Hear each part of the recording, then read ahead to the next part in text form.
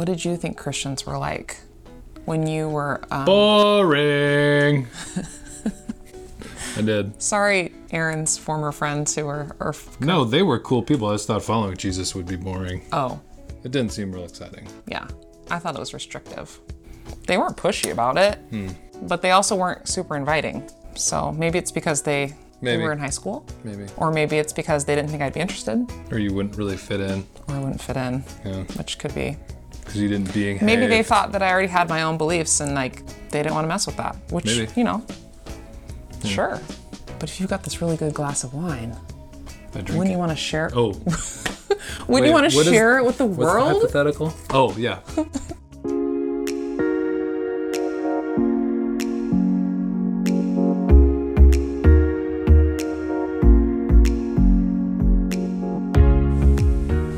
Welcome to Together for Salem. I'm Monica.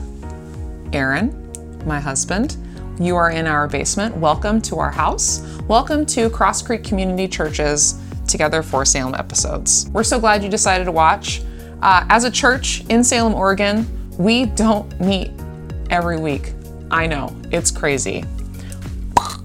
We do this instead. So you can listen on the podcast, you can watch on YouTube. Sup, podcasters? Sup, podcasters? I stayed quiet as long as I could. I know, you did good. Myself. But this is our way of all being on the same page as a church family, and also inviting other people in to discover, enjoy, and share the life Jesus offers. That's right. Together for Salem. You're welcome to join us. We're glad that you're checking this out. We hope you can stay until the end. We'll come back on the other end. But John's going to do part 2 of the series called Rethink. So rethinking Christianity, what it means to follow Jesus. 20 more seconds on the clock. 20. 19. I'm getting nervous. We are going to pass it to John, but first fill out the welcome form. If you're new, we'd love to know that you're checking 24. things out, that you're here, that you're saying hi to us. We can say hi back to you. There's lots of options on that form, including joining a group, starting an alliance, getting a gift card, or a Bible. And we'll see you at the end.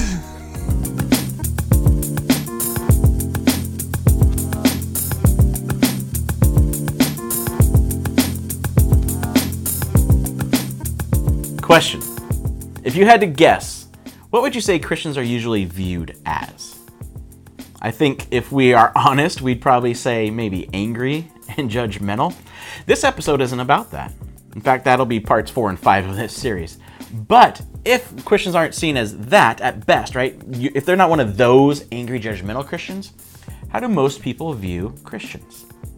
I would say at best, maybe a little boring, a bit dull, maybe uninteresting. See, I think for a lot of people, following Jesus often seems as interesting as doing our taxes. And I know there's those weirdos out there who like to do their taxes, but most people aren't like you.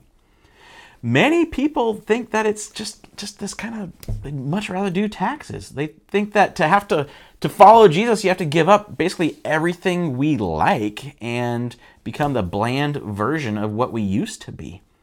But don't worry, because Christian culture has made it okay. Like, we give you safe versions of the things you used to like, right? Oh, you're into music? Well, here's some Christian music that kind of sounds like what you used to like. Oh, you like wearing t-shirts. You're casual and hip. Well, here's some t-shirts with some Christian messages.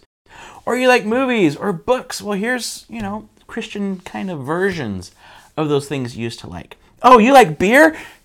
You're a sinner. But wine's okay, because Jesus drank wine, right? Well, unless it was like unfermented grape juice, which didn't really exist, and we'll get into that in a minute. But what has happened is that there's been this unintentional message sent that to be a good Christian, you have to become a dull, one-dimensional, passive-aggressive church lady. Christianity becomes something you do around people that are in the same subculture as you, but definitely not something you would want to invite others to be a part of. Now, what is interesting is that's not at all how Jesus and his first followers were viewed. See, people were actually jealous and upset that Jesus didn't join their established religious subculture. In fact, it's part of what got him killed. And so maybe we need to rethink how following Jesus in the 21st century actually looks.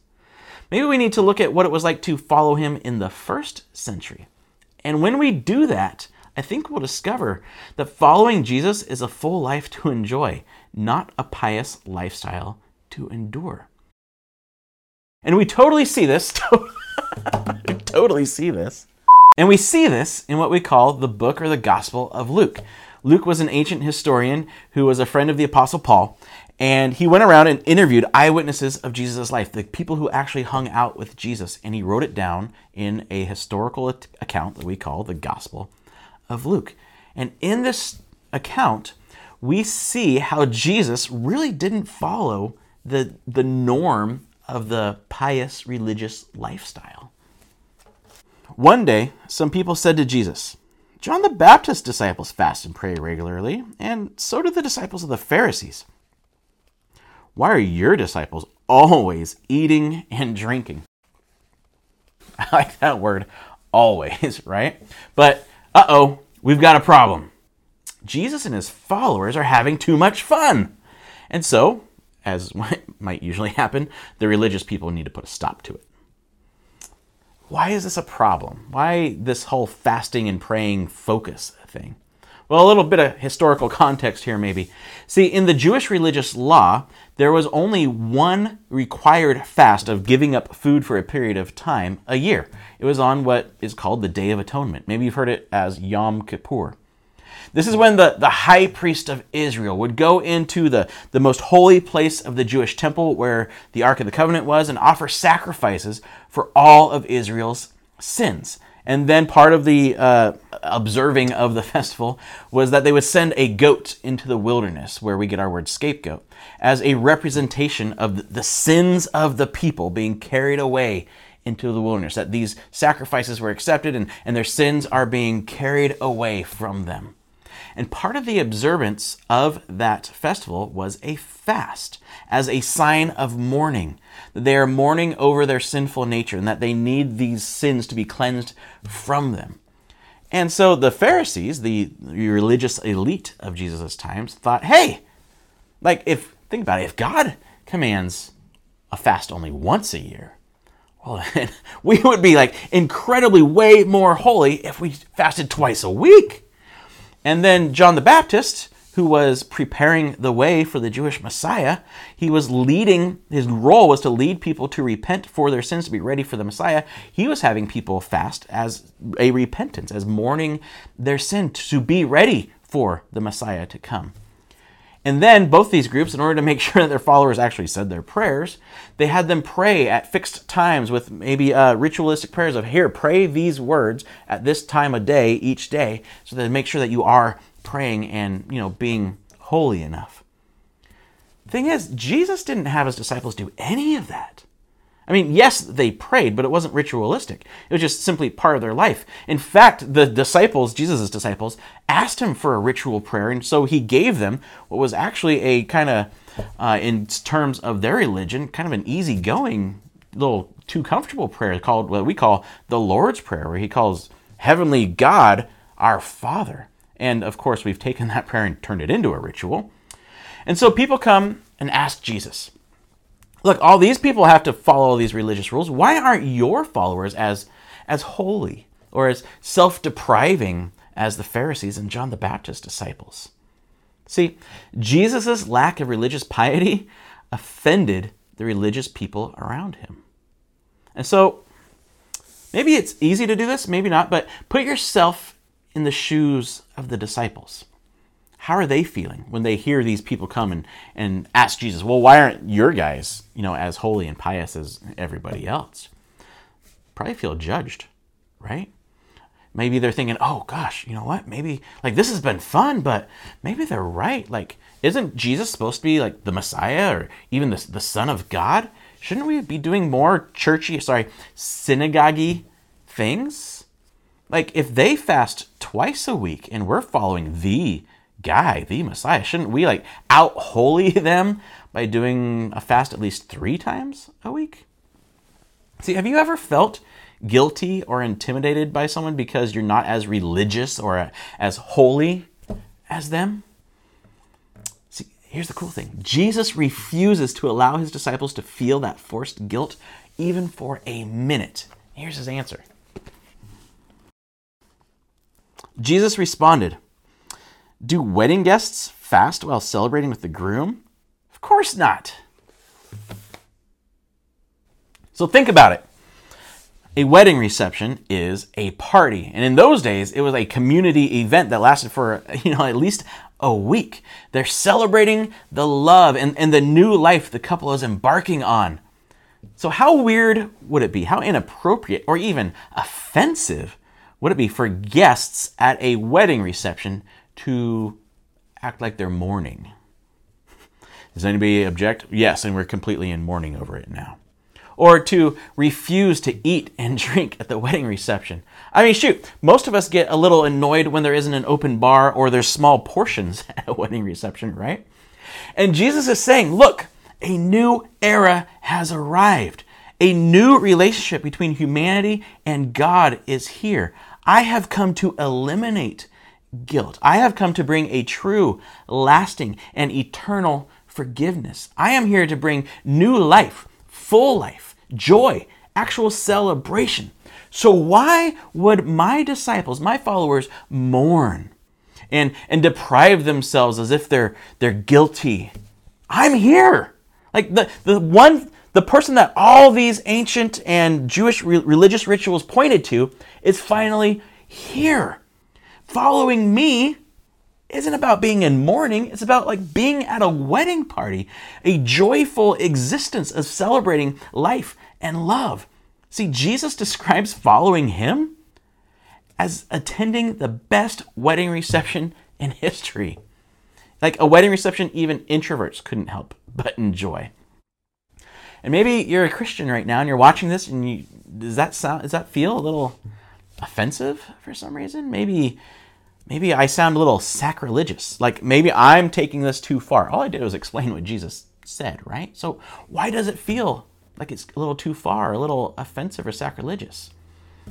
Let's think about that and keep seeing what Jesus says. But someday the groom will be taken away from them, and then they will fast. Jesus says, there will be a day, a new day of atonement, when my disciples will fast out of grief, out of actual mourning. See, he says, when I'm taken away from them, when the groom is taken away from them, and that word really has this essence of a forcible taken away, meaning Jesus is talking about when he is killed, when he is sacrificed as that last atonement sacrifice, his disciples will fast then, because he will be dead for 3 days and they won't know he's coming back to life and they will be in mourning. See, he's already predicting his death in this passage. And at that moment, mourning will be appropriate for that day of atonement. See, what the people around Jesus didn't understand was that he wasn't just purifying Jewish religion. He wasn't just making a new human religion. He was bringing something entirely new. Something that this pious, religious, mournful practice and thinking would not fit with. Jesus brought something completely different from religion as we know it. And then he takes it a step further. Then Jesus gave them this illustration. No one tears a piece of cloth from a new garment and uses it to patch an old garment. For then the new garment would be ruined, and the new patch wouldn't even match the old garment. Saying, like, what you're thinking of as honoring God doesn't actually fit with what has come. What I am doing is new. What you're trying to do with this mourning and this fasting and these ritual prayers, they're not getting you any closer to God. In fact, God is here, Jesus is saying. So join us and enjoy. Jesus brought God to us so we don't have to work our way to God. And Jesus is saying, if you try to put these two things together, the old way of trying to reach God and this new way of God is already here wanting a relationship with you, it'll ruin both. It'll be like tearing new clothing to patch old clothing. The new clothes will be ruined and the old one will look stupid now. In fact, Paul kind of says the same thing in Galatians, if you want to read that account. And in other accounts of Jesus' speech here in the other Gospels, he actually talks about this new patch being unshrunk. And so when it gets sewn onto the old clothes, it actually tears away, meaning that the old and the new are completely incompatible. And in case they still aren't catching what Jesus is getting at, and no one puts new wine into old wineskins, for the new wine would burst the wineskins, spilling the wine and ruining the skins. New wine must be stored in new wineskins. Little wine lesson for you. Back in the day, after the main fermentation was done, right, which starts in those days right after the grapes are squeezed. So there's really no such thing as unfermented grape juice. The wine was put into jars or wineskins. So the main fermentation process is over. The wine is now put into jars or wineskins, which were animal skins made to hold liquid. And even though the main fermentation process was done, it would still keep fermenting a little bit. And so it would release a little bit of gases and whatnot. And so you would need to use new wineskins that were still able to stretch to hold those gases. Because if you used skin that was used before, that has already been stretched and couldn't stretch anymore, they would burst, right? And it would ruin both the skin and the tasty, tasty wine. And Jesus is saying, why use old ways of relating to God, like these fasts and these ritualistic prayers, to contain the new relationship that I'm bringing? You're trying to put the new way in the confines of the old, and it just doesn't work. You can't view what's happening through me with your old religious lens. Your dreary religion and its practices can't contain the new life that I am offering. The problem is, not everyone likes the new. But no one who drinks the old wine seems to want the new wine.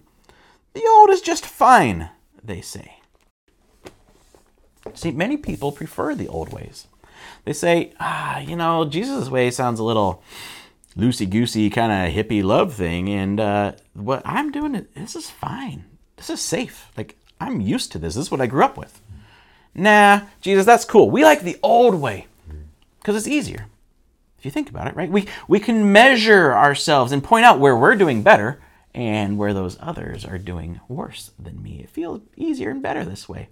Which is why we still see people trying to do a dreary, dry, boring religion. It's safer. It allows us to put people into categories of who's in and who's out. And what's interesting is we're usually in, right? And it lets us be in control of how holy we are. Or at least it lets us, feel like we're in control of how holy we are. But following Jesus is living a life of true freedom and joy. It's not about self-inflicted, dreary sacrifice in order to be holier for God or get something from Him, to get attention from Him or get our prayers answered by Him.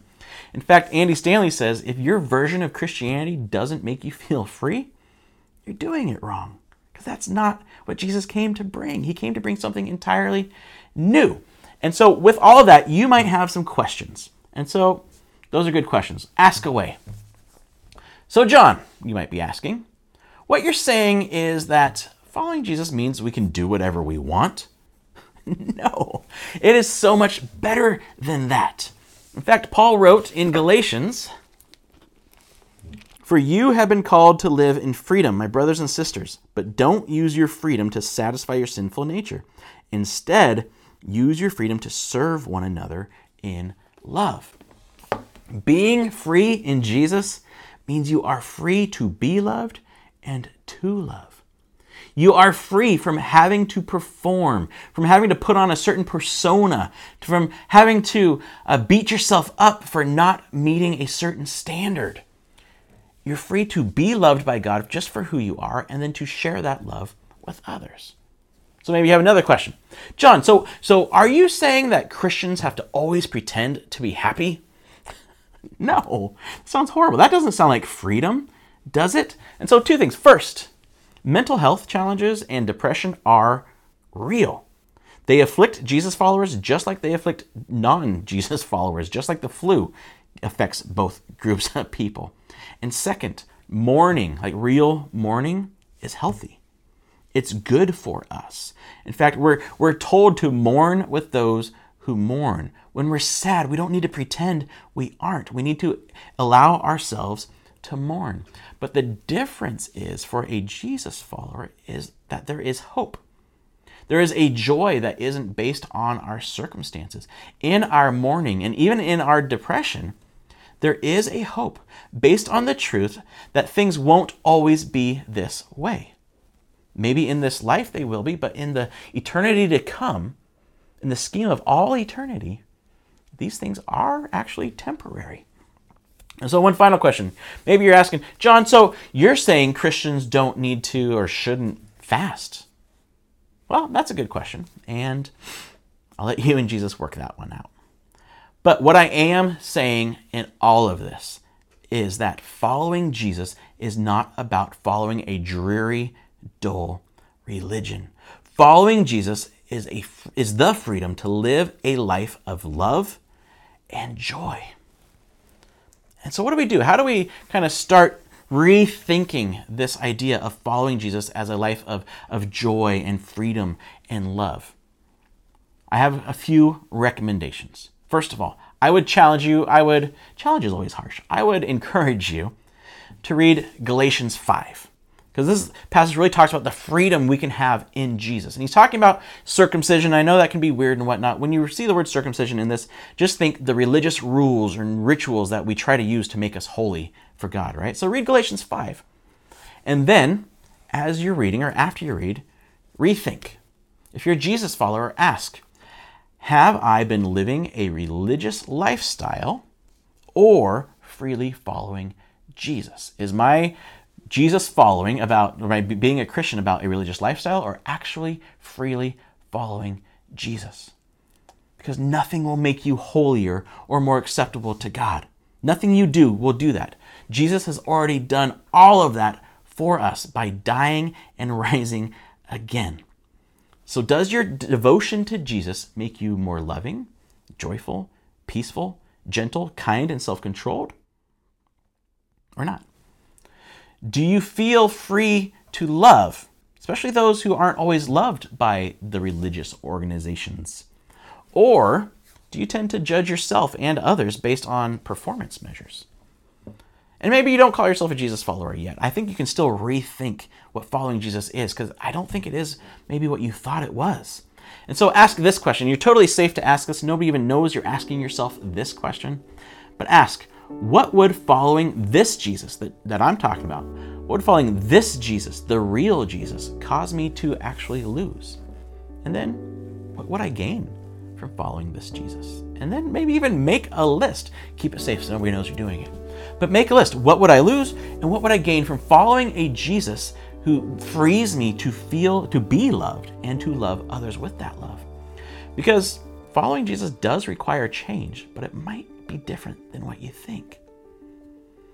See, following Jesus in the 21st century isn't what many of us think it is.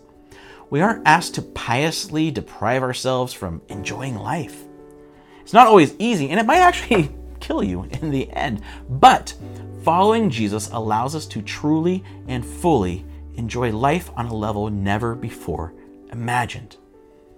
So I invite you to discover what this life is like, to enjoy it, and share it with others together.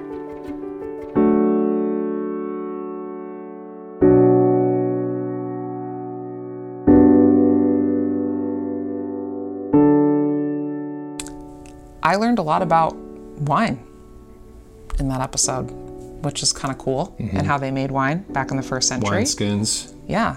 But also, obviously, there's more meaning there. Yep. So There always is another level. Especially with Jesus. Yeah. So hopefully that gave you something to think about, rethink about, as you're exploring what it means to follow Jesus in the 21st century. We do have discussion questions for you that come at the end of this quick snippet here. We encourage you to check those out. Even if you don't answer them out loud with anybody, just read them and think about them. Maybe do them, I don't know, or talk about them in your Connect group. That's right. But John challenged us with reading Galatians 5, and asking ourselves a couple questions. Have I been living a religious lifestyle or freely following Jesus? What would following this Jesus, the real Jesus, cause me to lose? What would I gain? Also, why do you drive on the parkway and park on the driveway? That makes no sense. And obviously, they can be questions that you write or ask out loud to yourself. But you can also just think them to yourself and pray about it. So we encourage you to do that. It's one thing to watch a video or listen to a podcast. It's another thing to take it to the next level. It is. And one way you can take this to the next level is, as we mentioned earlier, filling out the welcome form. You can join a Connect group. We have groups meeting throughout the summer, in person, some of them outside. Which is lovely. You may or may not be able to see that. Yeah, which is lovely. We have a couple people who I think Zoom into groups. So whatever your level of comfort is, we're here for you. You just need to let us know that you're watching using the welcome form. Yep. Giveaway time. Who won Gilgamesh? That's what I want to know. Gilgamesh is the giveaway we did this week. And it's a brewery. There's a few locations, 2 of them in Salem. Amazing place. Check it out. And our winner is Kevin G. Kevin G. Kevin G. You got a little robot dance on that one. I have no idea. Okay. You just never know. Kevin G, thanks for entering. I think somebody tagged Kevin and then Kevin responded. It was kind of cool. It was a sweet little thing going on Instagram. So you can enter to win these giveaways every week. You can do it via social media, or you can just email us. If you're not on socials and you're like, I want to win the giveaway, you can do that. And this week's giveaway is to Donatello's. Oh, really? Donatello's Pizza. Yeah.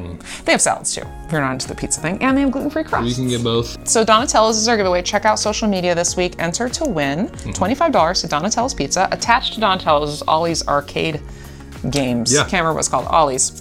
But it's got arcade games, so great place to take the family. We should go back there and see what games they have. Yep, and then for dessert, you can head next door to On Any Sunday. It's like a whole event right there on Commercial Street in Salem, 4 Oregon. words for you, Choco Taco. Oh, but we're talking about Donatello's. Donatello's. Yeah.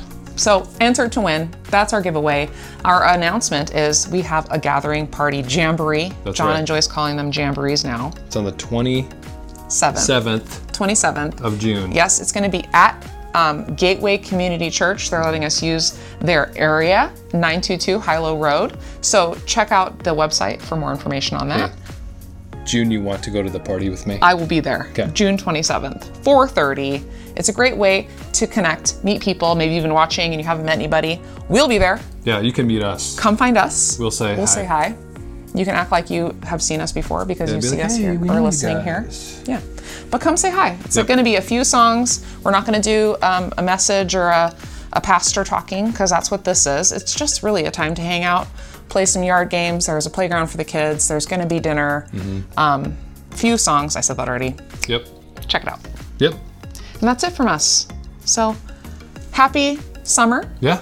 Summertime. Yep. Kids are out of school, so congrats. Summertime. And we'll be seeing you next week That's right. for part 3 of Rethink. Which comes after part 2. It's 3 next. Yeah.